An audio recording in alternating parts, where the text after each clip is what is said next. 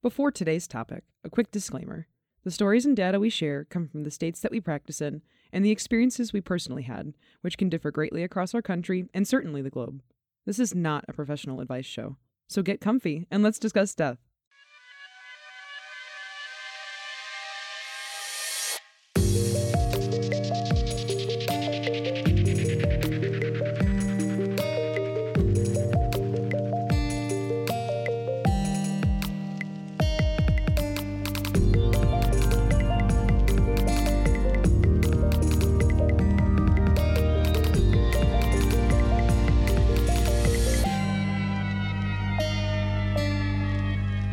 Hello, and welcome to Mort Mike, a down-to-earth discussion on death and dying. I'm Jim. And I'm Red, and we are your evildoer entombers this week. It's always a national or global tragedy when we lose somebody who's left the world in better shape before they passed on. The Mother Teresas or the Gandhis of the world. The people whose karmic scale tipped in their favor for just being excellent to those around them. But what about the people who weren't so good? Neo-Nazis, cross-burners, and people who don't put shopping carts back in the return. They have to have funerals too, so what's it like planning a funeral for a bad guy? If it makes you feel better, Hitler didn't really have a funeral. He and Eva Braun were taken out of the bunker and just burned pretty fairly unceremoniously. So they say. So they Just say. kidding. You know he's actually cryogenically frozen at Walt Disney with Walt Disney. So. Yeah, they're holding hands in the same cryostat.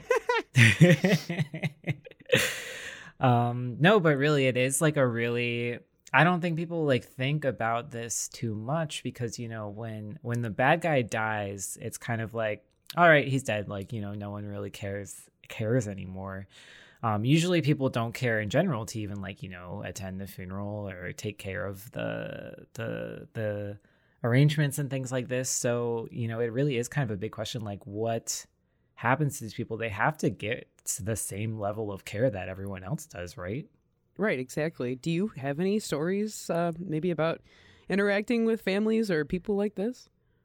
I mean, I think anyone in the business has periods where they come across certain, individuals or certain, certain families dealing with certain things. Working in the medical examiner's office, I especially in the area that I do work, there's a lot of, I don't know how to say it a better way than white supremacy and, Confederacy flag waving people and a lot of gangs centered around that. So, these guys come in and they're covered with swastika tattoos or white supremacy gang symbols. And, it's not great looking this up on Google and being oh, that's what that means, right? And I would say what we're going to talk about a little bit later is that I still have to do my job no matter what my internalized opinions might be about what this person possibly was like in life. Maybe the tattoos are old, maybe I don't know, blah blah blah, but I still have to do my job regardless of what they might have been like in life. I've definitely had my fair share of interactions with types like that. I remember actually had worked a visitation for a young person that had gotten killed, and one of the people that attended the service saw on the table a week later. And based on the crowd that he was around, I could tell what kind of things he did in his spare time.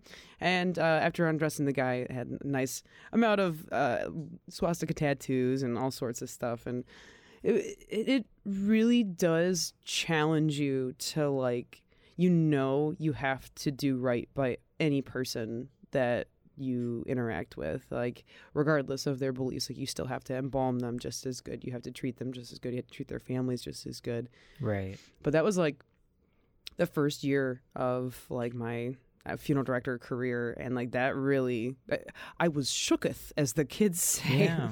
I didn't really know how to interact with that. It's really hard and it's really difficult, I think, especially because in the death industry, you are taking care of these people and you're there for them in their hardest moments.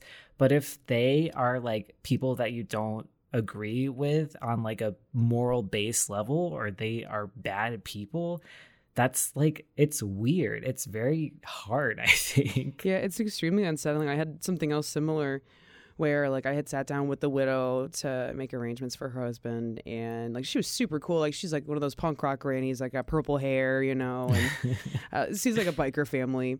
And she was like, "Oh yeah, my husband, he did so much art. He painted." I'm like, "That would be amazing to display around the room. Like, please bring in like a bunch of his artwork." And the family has started setting up, and I come into the visitation room on the day of the services, and I'm just like, jaw drop, like Confederate flags painted everywhere. They brought his motorcycle in. They had like Confederate flags like waving off the back of it, and I was just like, oh, but you were so cool. I know. And it's just like, have you ever, okay, this is like an internet meme where it's like, okay, there was this guy at like a punk bar, like a, you know, hole in the wall kind of bar, and the bartender's like, sees this new guy come in and sit down, and the bartender looks at this new guy and he says, "Nope, get out, you're not allowed here." And the new guy was like, "Come on, man, I just like sat down for a drink." And then the bartender goes to tell the other guy that you didn't see that guy, but all of his badges on his like vest and all of his tattoos were like white supremacy, like swastika, like neo-Nazi stuff. And it's like, you got to get those guys out early because they come in, they act nice, they are normal people, and then as soon as you know it, like they're bringing all your friends, and all of a sudden your punk bar is now a neo-Nazi bar.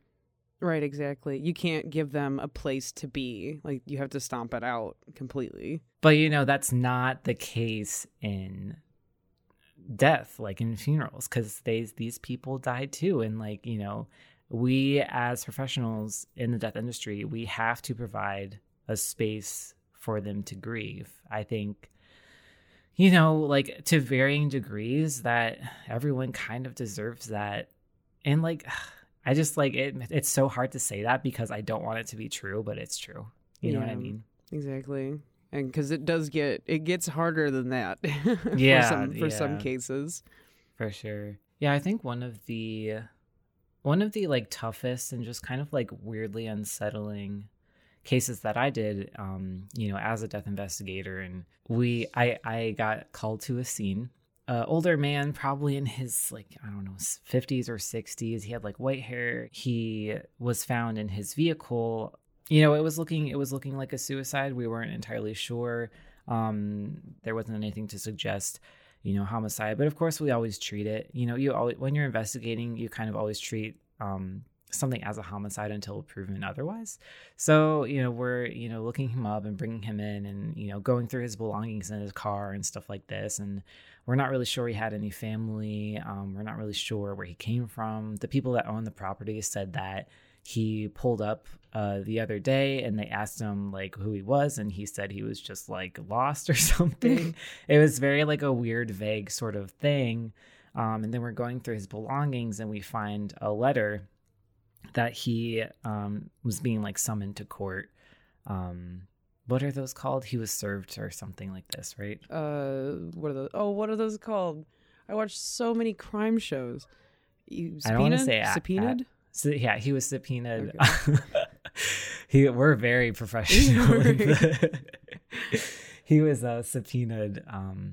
So the cops look him up, and it turns out that he's being called to court. He's being summoned to court for child pornography charges. Ooh. So, yeah. So when when I woke up as an investigator, I'm seeing this like, you know, little old man and, you know, probably committed suicide. And it's like, oh man, that's really sad. Like, I wonder if he has any family.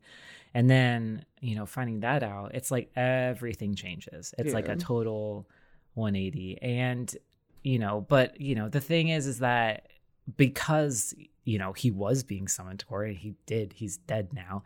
This was a really important legal case that we had to do. And so I have to do my best job.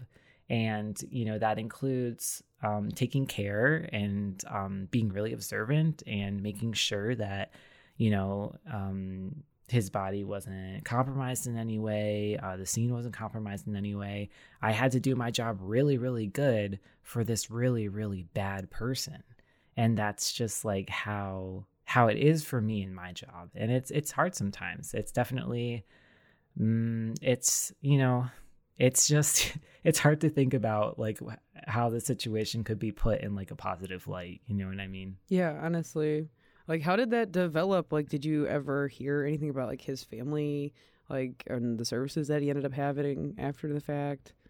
No, he didn't. I can't remember. It was so long ago, and I don't want to, say anything identifying, but I remember that he didn't really have any family. I think that eventually maybe like a long lost cousin or nephew or brother-in-law or something like this came and picked him up, but I think it was really just like because he was this person, and I'm sure if this stuff came to light, I'm sure that no one really wanted to care for him, but he did end up getting picked up. He wasn't in our morgue he was in there for a little long, but not like he wasn't abandoned, if you know what I mean. Yeah, not like an indigent or anything. Yeah, because I know that investigation and like doing the law side of things is one thing, but then when you have family that is trying to have services, have you had services that have been for someone who has done something this, terrible or bad or something like this? Actually, we did. It was not a family that I took care of directly, but obviously with it being like high profile,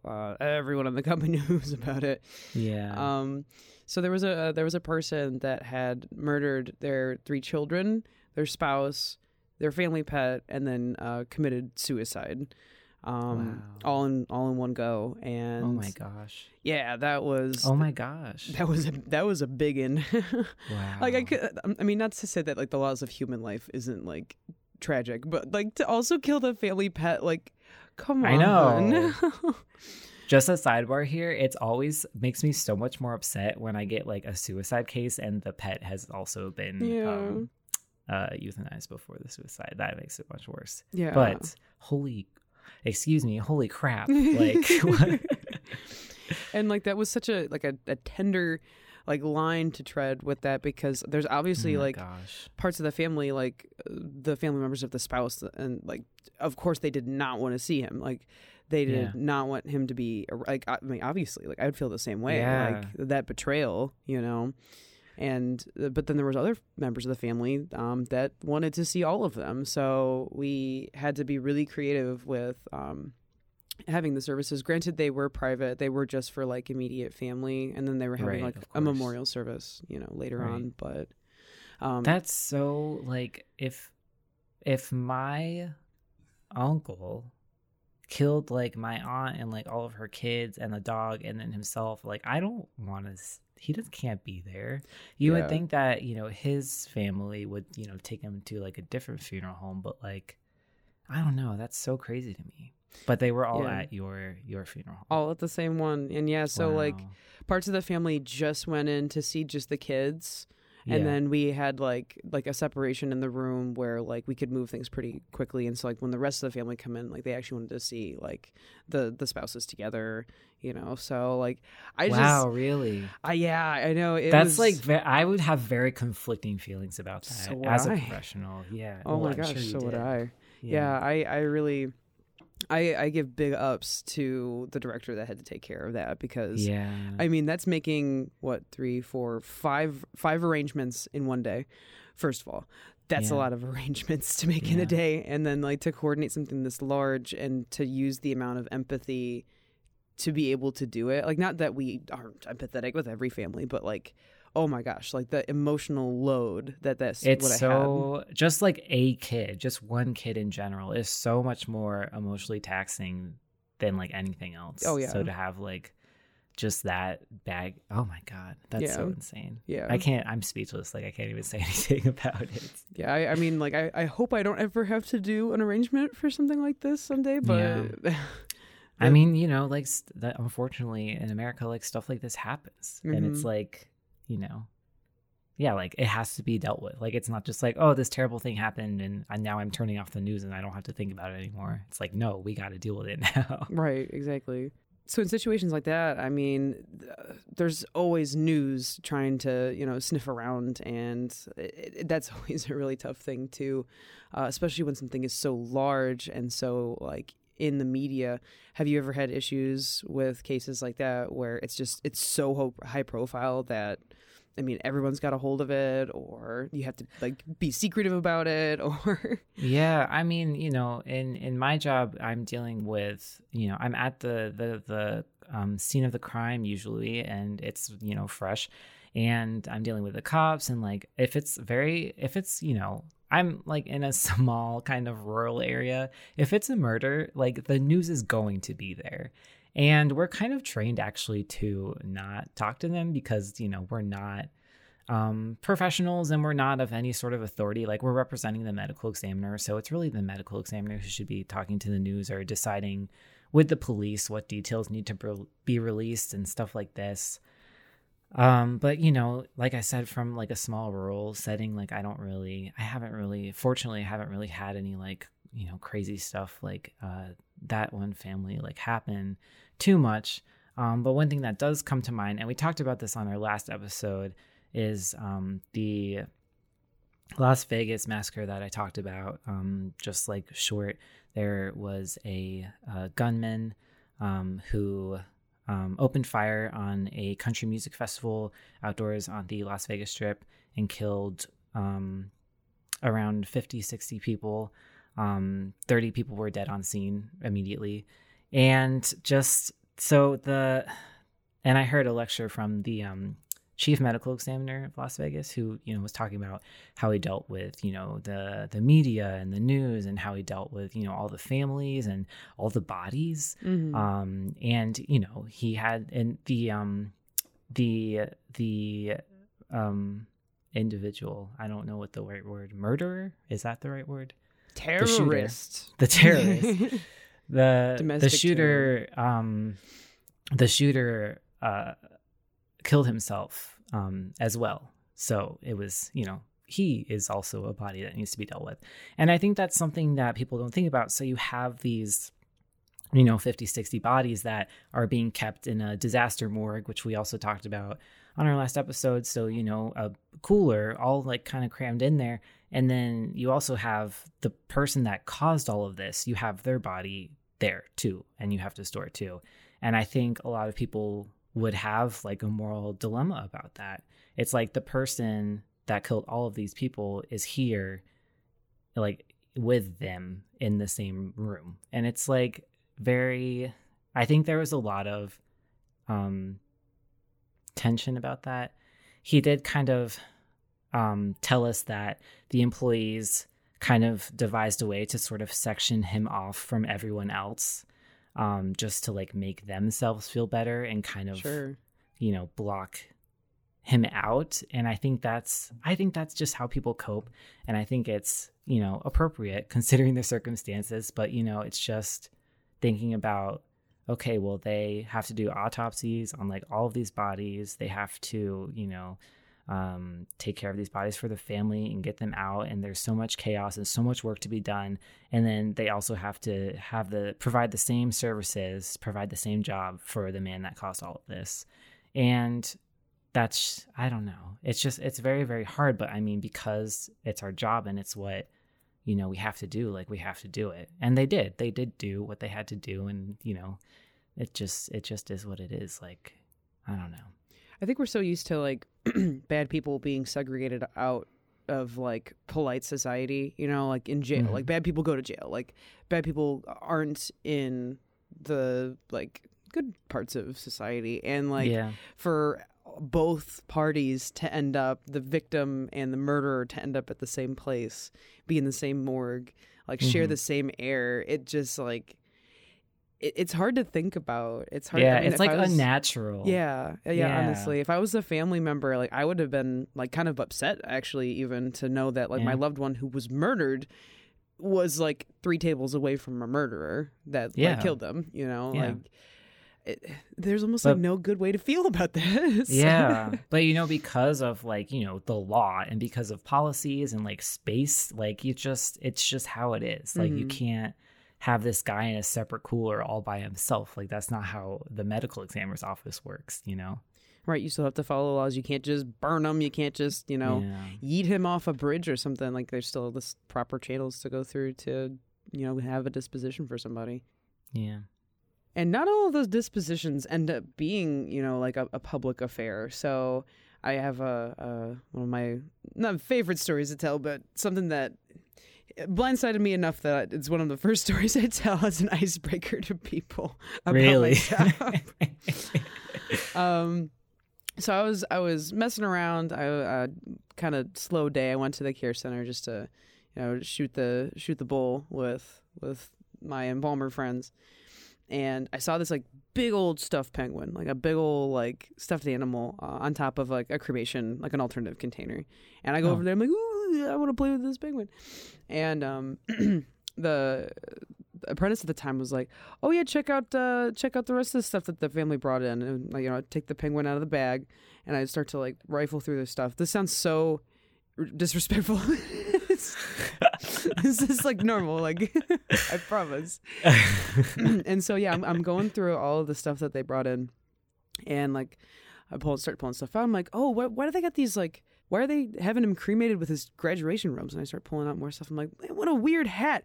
And then all of a sudden it hits me that these green silken robes are the robes of a KKK member, and not just any KKK member, a Grand Dragon. Oh my God. Yeah, so I immediately, having had touched something with just the iconography of hatred, just like made me feel dirty, and I immediately dropped them back onto the alternative container. And I'm like, are y'all serious right now? Like, this dude's a KKK Grand Dragon.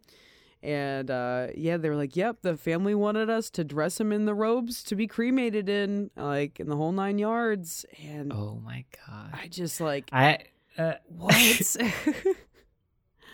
That's just like absolutely like I mean I can't put myself like in these people's shoes. Like, I don't understand like why you would ever want this to be a thing, but like because not only was obviously this a very bad man, his family wanted to honor that in death for him.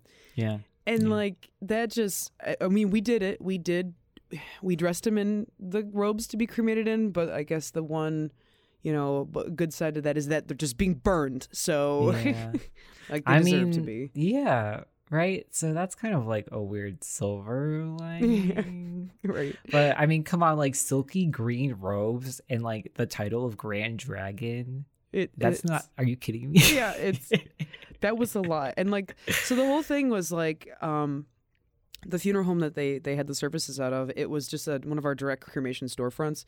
Mm-hmm, and so like this family like had just come in for the cheap cremation, like just, now this is the thing, it hands this bag of stuff to like the admin. It was just like, yeah, we just want him to wear all of this stuff, like whatever. Doesn't go over what's in it.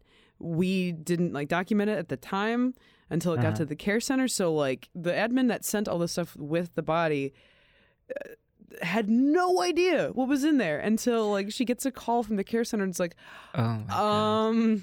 That's kind of funny that it sounds like the family was kind of like maybe a little bit ashamed, like maybe didn't want to say it out loud. Yeah, and maybe. Then they're just like, here, put this stuff on him, please.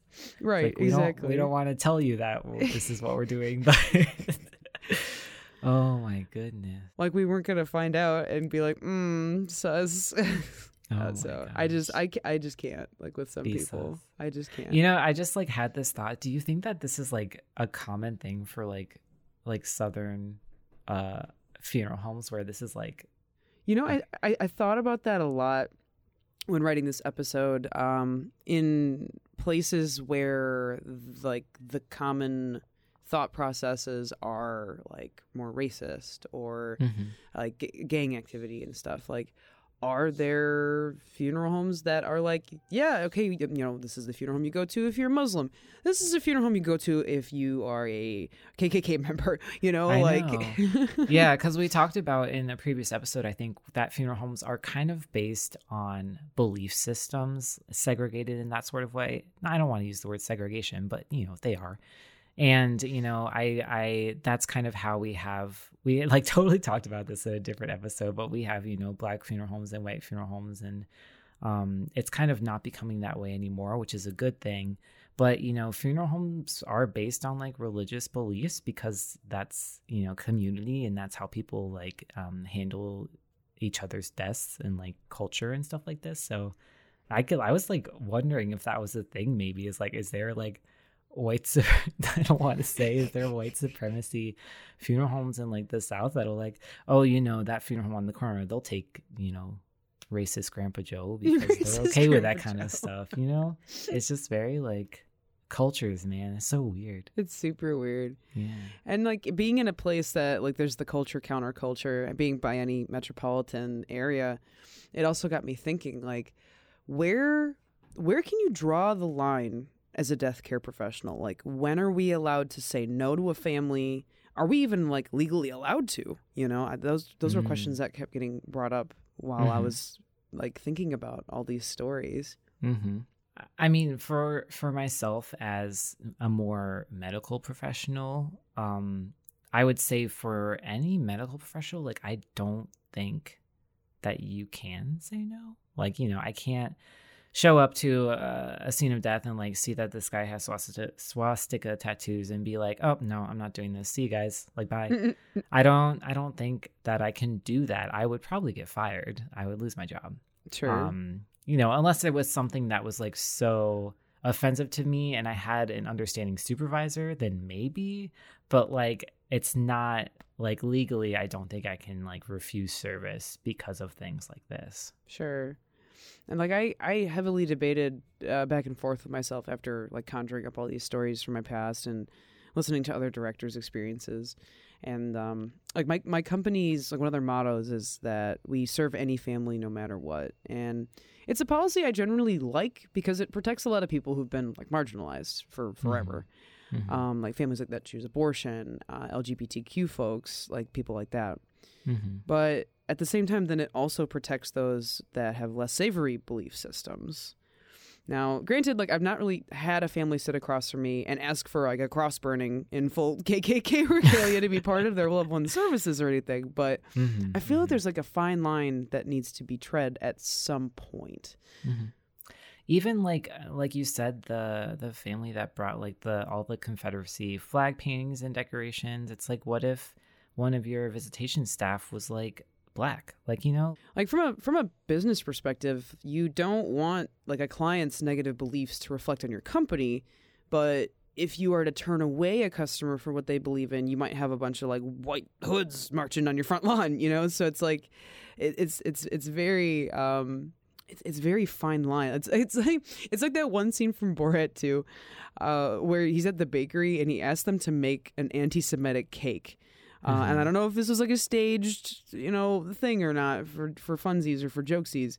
But do we hate the player or do we hate the game at that point? Do we hate the person who asked them to do this service, or do we hate the like business for fulfilling the thing? Well, that's what I was like talking about earlier with that, guy from a punk bar who's like throwing out neo-Nazis before they even do anything bad, because it's like you can't have those people in here or it's they're gonna bring all your friends and all of a sudden you're a neo-Nazi bar, right? And it's like kind of like, okay, if you serve a certain kind of people and then it gets out in their community that you're cool with it, it's like, is that okay? Like is that is it okay to then turn down, like, say if you did have someone that was like, oh, we're going to have a KKK rally for my grandpa's funeral. Like, I don't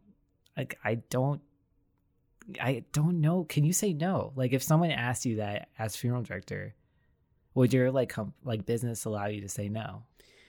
And at that point, like, I'm honestly so fortunate that I've not had to face any extremely tenuous topics like this head on that have made me like, I've been uncomfortable for sure. Mm-hmm, like I've heard politics being brought up and all sorts of things that make me uncomfortable, but I'm sure that there's going to be one day that my own beliefs are challenged and I'm going to have to make that decision to either put my client family first or like swallow my pride and just step back and honestly just ask another director to take over. Like, that's, I think, what I would do. I would just be like, I'm sorry, I can't serve you. Doesn't mean our funeral home can't, but I personally cannot serve you. And I would hope that my owner would have my back on that, at least that, we could still care for them.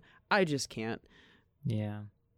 I know. It's just like, it's such a weird, thin, hard like line, to be like walking all around all the time. We kind of saw it in too with COVID, like especially in certain areas, like having, funerals are large gatherings, and having the masking policies and, anti-maskers and people not wanting to, honor the funeral home policy and stuff like this. I know you saw a lot of that. It's kind of like similar, if you have a whole family that's like anti-mask and, you're trying to protect yourself or, protect your employees or people that you work with. It's like, where do you just let them do what they want because they're grieving, or do you is there a line that needs to be drawn? Right, exactly, for protection. Sometimes you have to do what's best for others, even though they don't want to do it for themselves. Yeah. But yeah, I'm happy that you brought that up, because that is like a taste of what this kind of is just.